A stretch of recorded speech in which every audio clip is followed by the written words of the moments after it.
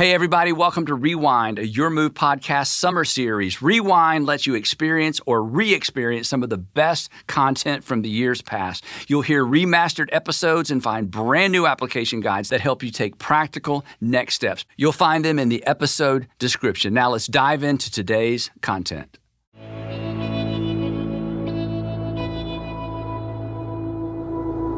Now, last week, we left off with asking you to make a confession, and the confession was simply this. In fact, I asked you last week that whenever you saw a messy person, before you judged them, before you were too critical of them, that you would say under your breath, or perhaps you would say in your heart, I know a mess when I see one because I am one. So let's just confess this together, okay? Because confession is good for the soul. And this is great. You may be the most non-religious person in the world. You may not even be a theist, but this is absolutely true of all of humanity. We've all made a mess. We are a mess. We've messed things up. We've messed up relationships. We've even said, I made a mess of that.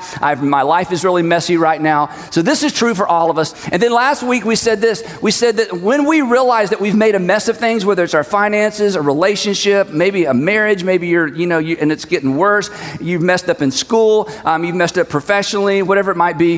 There's something in us, and this is just as humanity, where we say, but nobody's perfect. Nobody's perfect. Nobody's perfect. And we said last week that when we confess that nobody's perfect, we're confessing something way bigger than no one's perfect. We're confessing something that is actually an avenue to discovering God. Because when we say nobody's perfect, we're also saying there is a perfect that nobody is. That there's a standard that's outside of me. There's a standard I did not create. There's a standard that I consistently fall short of. There's a standard that I recognize that I'm accountable to. I didn't make it up. I didn't make it up because if I'd made it up, I would just unmake it up so I'd feel better about myself. What is that? And so we said that when we acknowledge our messes, we are baby steps away from acknowledging God. When we acknowledge our messes, when we're able to say, I really messed that up. I really made a mess of things. I have really messed that up. We are acknowledging there's something outside of us that we're accountable to, that we fall short of. And the New Testament teaches, and C.S. Lewis confirmed it last week, that we are just baby steps away from acknowledging the presence of God, not only in the world, but as we're going to see today,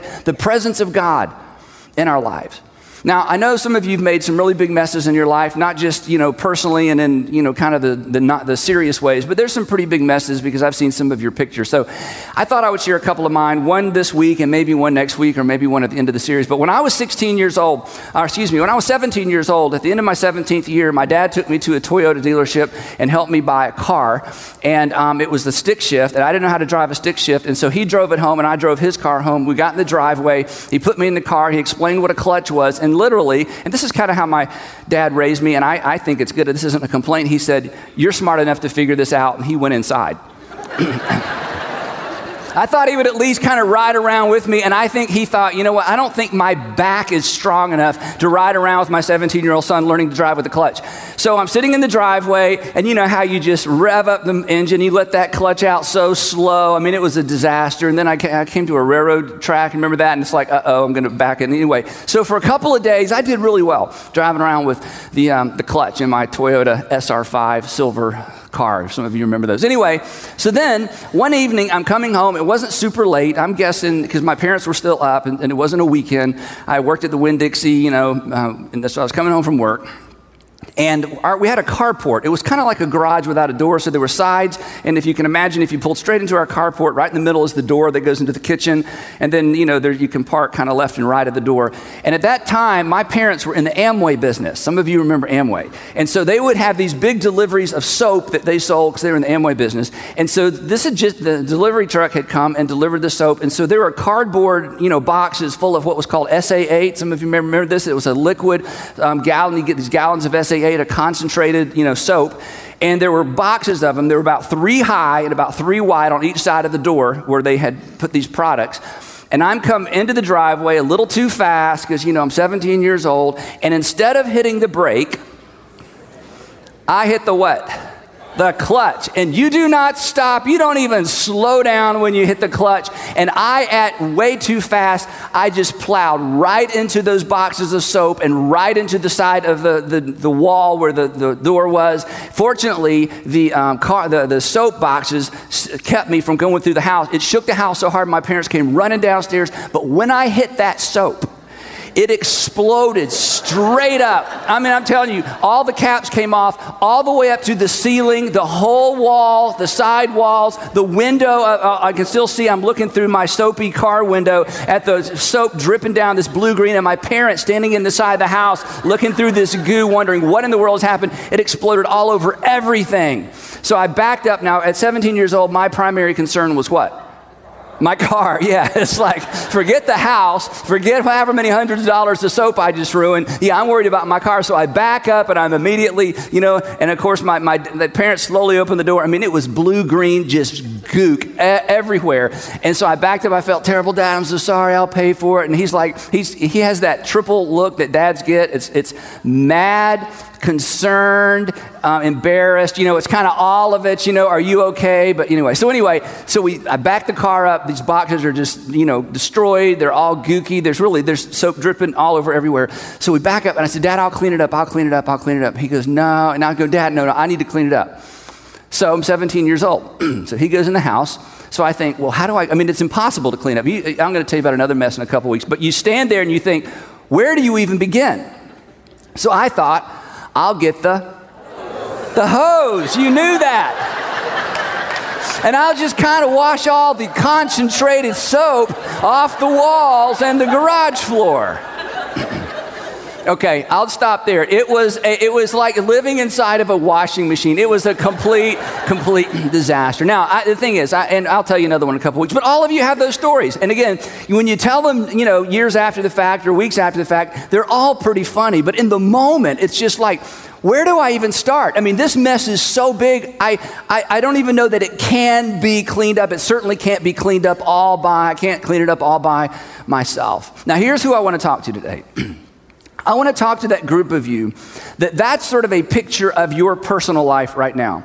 You have made a mess of something that is so big, you're not sure it can ever be cleaned up. It may be your finances. It may be something going on in a relationship. It may be your academic life, your professional life, something going on in your marriage, something going on with your parents. Maybe you've gotten in trouble with the law. I don't know what it is, but right now you would say, you know what, Andy, I look good on the outside. I am a hot mess. I am somewhat functional, but there is a disaster going on in my life. And the mess is so big, I don't really know where to begin. And Andy, the mess is so big, I'm not sure I can do this or fix this or clean this up all by myself. And this is a mess that if you're real honest, it's your fault. You ignored somebody's advice. You ignored your conscience. You ignored your parents. You ignored your best friend. You ignored God. You ignored the people that, were telling you the truth. You even ignored yourself because there was something in you that said, I shouldn't do this. I shouldn't call him. I shouldn't go there. And you just went ahead anyway. And now there's a mess and it's your fault. That's who I want to talk to today. You've got a messy part of your life and you're wondering, what am I going to do? Now, here's what we said last week. This is so important. We said that the mess that brings us together, because we all have messy parts of our life and we've been messy, we'll be messy again. The mess that brings us together is the mess that brought God near. But what we're going to discover today, and what I hope some of you will walk away with, is simply this insight, that your mess has the potential to bring God near to you. That your mess, the mess that you're in right now, has the potential to bring God near to you in a way that you have never discovered God before. The most famous verse in the New Testament is John 3:16, and it says, "For God so loved the world that he gave his only son." In other words, John 3:16 says that God so loved the messy world that God drew near to the messy world. But it's better than that, as we're going to discover. Because the verse after John 3:16 is the one that doesn't get much play. Nobody's written this one on their forehead. Nobody holds this up at ball games. But this is the verse that maybe you need to hear as we begin to discover how the mess that you wish you could go back and unmake, the mess that is absolutely, if you're honest, your fault, the mess that you created for yourself that's so big you're wondering, how will I ever move past this? This very mess may be the thing God uses to introduce himself to you in the most personal way possible. Here's what John writes after John 3:16. He says, because it keeps going. "For God did not send his son into the world," let's say this word together, one more time, this is huge, depending on what kind of church you were raised in and what kind of family you were raised in. God did not send his son into the world to condemn the world, but to save or to rescue or to deliver the world through him. That Jesus didn't come into the world to get in the faces of all the messy people and say, do you realize what a mess you've made of your marriage? What a mess you've made of your friendships? What a mess you've made of your reputation? What a mess you've made of your academic future? What a mess you've made. But God, through Jesus, illustrated, as we're going to say, that God came into this world to enter the lives of messy people to rescue them from their mess, which means to rescue us from ourselves. Because let's be honest, we are behind most of our messes. And when you read the Gospels, you see this in the most intimate, passionate, personal ways imaginable. One day, Jesus is in the temple teaching. And the Pharisees and the teachers of the law drag a woman in there who has messed up her life. You've heard this story if you grew up in church. You've heard this story if you didn't grow up in church. She's been accused of adultery. She's messed up her marriage, somebody else's marriage. She has destroyed her reputation because now everybody in that small community knows what she's done and they know who she is. And after a conversation with her accusers, Jesus stands up and he says to this condemned woman, this woman who has totally messed up her life, look at me. Look at me. I do not, and here's our word, I do not condemn you. In other words, I am not going to sentence you. I am not going to sentence you to what you deserve. And then he says, look at me. Leave your life of sin. One day he's walking along with a crowd and he looks up and there's a tax collector in a tree. First time he'd ever seen a tax collector in a tree. The scripture doesn't tell us this, the New Testament doesn't tell us this, but I think at the bottom of that tree were Zacchaeus' bodyguards. He needed bodyguards. This guy had completely fouled up and messed up his life. He had taken the job as a tax collector. That was his biggest mistake.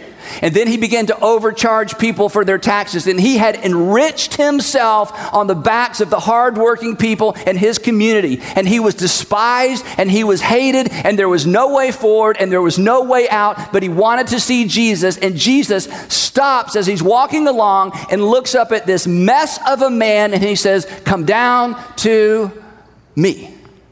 Because we're going to your house, you messy little man.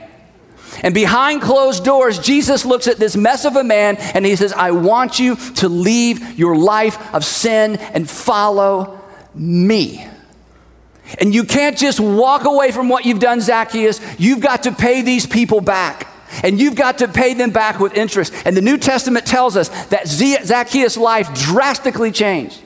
And even though no one liked him and no one trusted him, he entered the community and he began to pay people back for what the money that he had stolen from them with interest and with more interest than the law even demanded.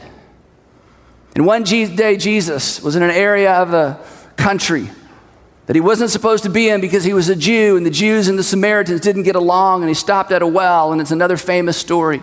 And his disciples went into the little town, the little village of Sychar, to get food.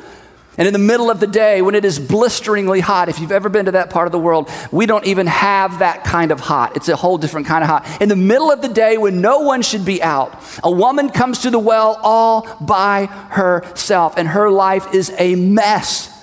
She's been married 5 times. That's a lot now. That was a whole lot back then. And the man that she was living with at the time wasn't her husband. This was a woman who had a long history of making messes and trying to correct messes that made things even messier. And it's just her and Jesus by the well. And she expected him to say nothing to her. Because first of all, he's a Jew and she's a Samaritan. Game over. There's going to be no conversation. Not only that, if he knew what kind of mess she had made of her life, there would be even less reason for him to say anything to her. And Jesus says to this woman, come close to me. Come close to me. Come close to me. And I will quench the thirst you've been trying to quench your entire life. And then at the end of his life, he has an interchange with another mess of a man who had messed his life up so thoroughly and so completely that he had been arrested. He had messed his life up so thoroughly and so completely, he wasn't even trusted to serve a sentence in prison. The only thing that he could do with his life was serve as an example to other people. And he had been condemned to die. He had been condemned to crucifixion. And Jesus says to this mess of a man, you are coming with me. Today, you will be with me in paradise. And the amazing thing, and the thing I don't want you to miss, and no matter how messy your life is and how deep the mess is and how much of it's your fault, and the fact that you told another lie to get out of the first lie that resulted in another lie, and you dug your hole deeper and deeper and deeper, regardless of your mess, here's what Jesus offered these messy people that Jesus offers you. Here's what Jesus offered these messy people that Jesus offers all of us. This is the way out. This is the gospel. This is the message of Jesus. Do you know what Jesus offered all of these people? He offered them himself. He offered himself as the solution. And Jesus continued throughout his earthly ministry, and this is why it's important, because this is where we live, and this is how we know how God feels about us. The clearest picture of your heavenly Father is Jesus. If you want to know what God thinks, read what Jesus says. If you want to know how God responds, watch how Jesus responds. Jesus is as close to understanding God as we will ever get. He said, I came to reveal the Father. I came to point to the Father. The Father and I are one. I'm here to take all the mystery out of it for you. You can know what God is like by watching me. And Jesus, the Son of God, invited messy people to follow him while they were still messy. In fact, immediately following the encounter with Jesus and the woman who had been dragged in front of him on the Temple Mount and accused of adultery, immediately following that, John, the gospel writer John, writes and pens and quotes these words.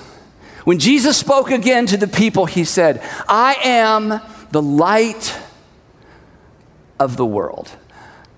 I can and I will show you the way forward, and I will show you the way out. I will show you the way forward, and I will show you the way out. And when you've heard your whole life that Jesus is the light of the world, and Jesus is the light, and it's kind of a Christmas thing, here's what this means for you if you've created a mess. You are in a dark place, and you need a light. You are in a messy place, and you need to know the way out.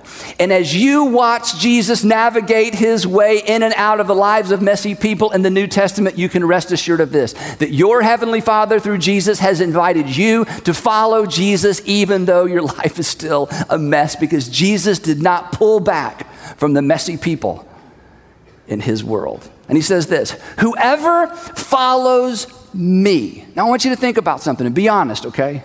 Isn't it true that you said no to your conscience, you ignored wise advice, you ignored what you knew was right? In fact, you talked yourself into, what's up with this? You talked yourself into the worst decisions you ever made. You knew you were doing the wrong thing and you did it anyway, and now it's a mess. And Jesus says, if you follow me, which means since you weren't following Jesus into your mess, it's time you begin to follow someone if you're going to get out. And you may not have been a Christian. You may not have been a theist. You may not even have believed in God. You may not have believed in a personal God. But here you are in a mess. And Jesus says, you can follow me. I am the light of the world. And the only way to get out of your dark place is to follow someone who's got more light than you do. And Jesus says, I am that person. And I'm offering myself as the solution. And then he makes this promise. I'm the light of the world. Whoever follows me will never walk in darkness, but will have the light of life.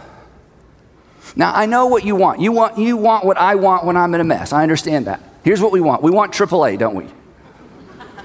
We want to make a call. We want somebody to show up and fix it. We want to shake their hand and say, thank you. I will call you next time I need you. And that's not how it works in the real world. And look up here. And your heavenly Father loves you too much to do it that way, because his goal for you is not simply to fix your mess and to clean things up. It's much bigger and broader than that. Look, he is a heavenly Father. And every good and perfect father wants a relationship with the children. And what's more important to a good father than behavior is relationship.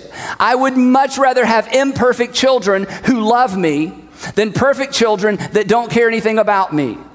That thing in me as an earthly father is reflected in the heart of your heavenly Father. Your behavior is important. It is not the most important thing. What is most important to your heavenly Father is a personal, intimate relationship with him through the person that made that relationship possible, his Son, Jesus Christ. I want to fix. I want to make a call. I want somebody to clean up my mess, shake my hand, and let me know they're available next time I need them. And your heavenly Father says, I want so much more for you than that. I want a relationship.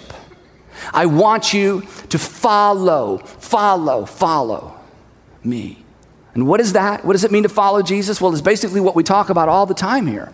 It's a relationship. It's a process.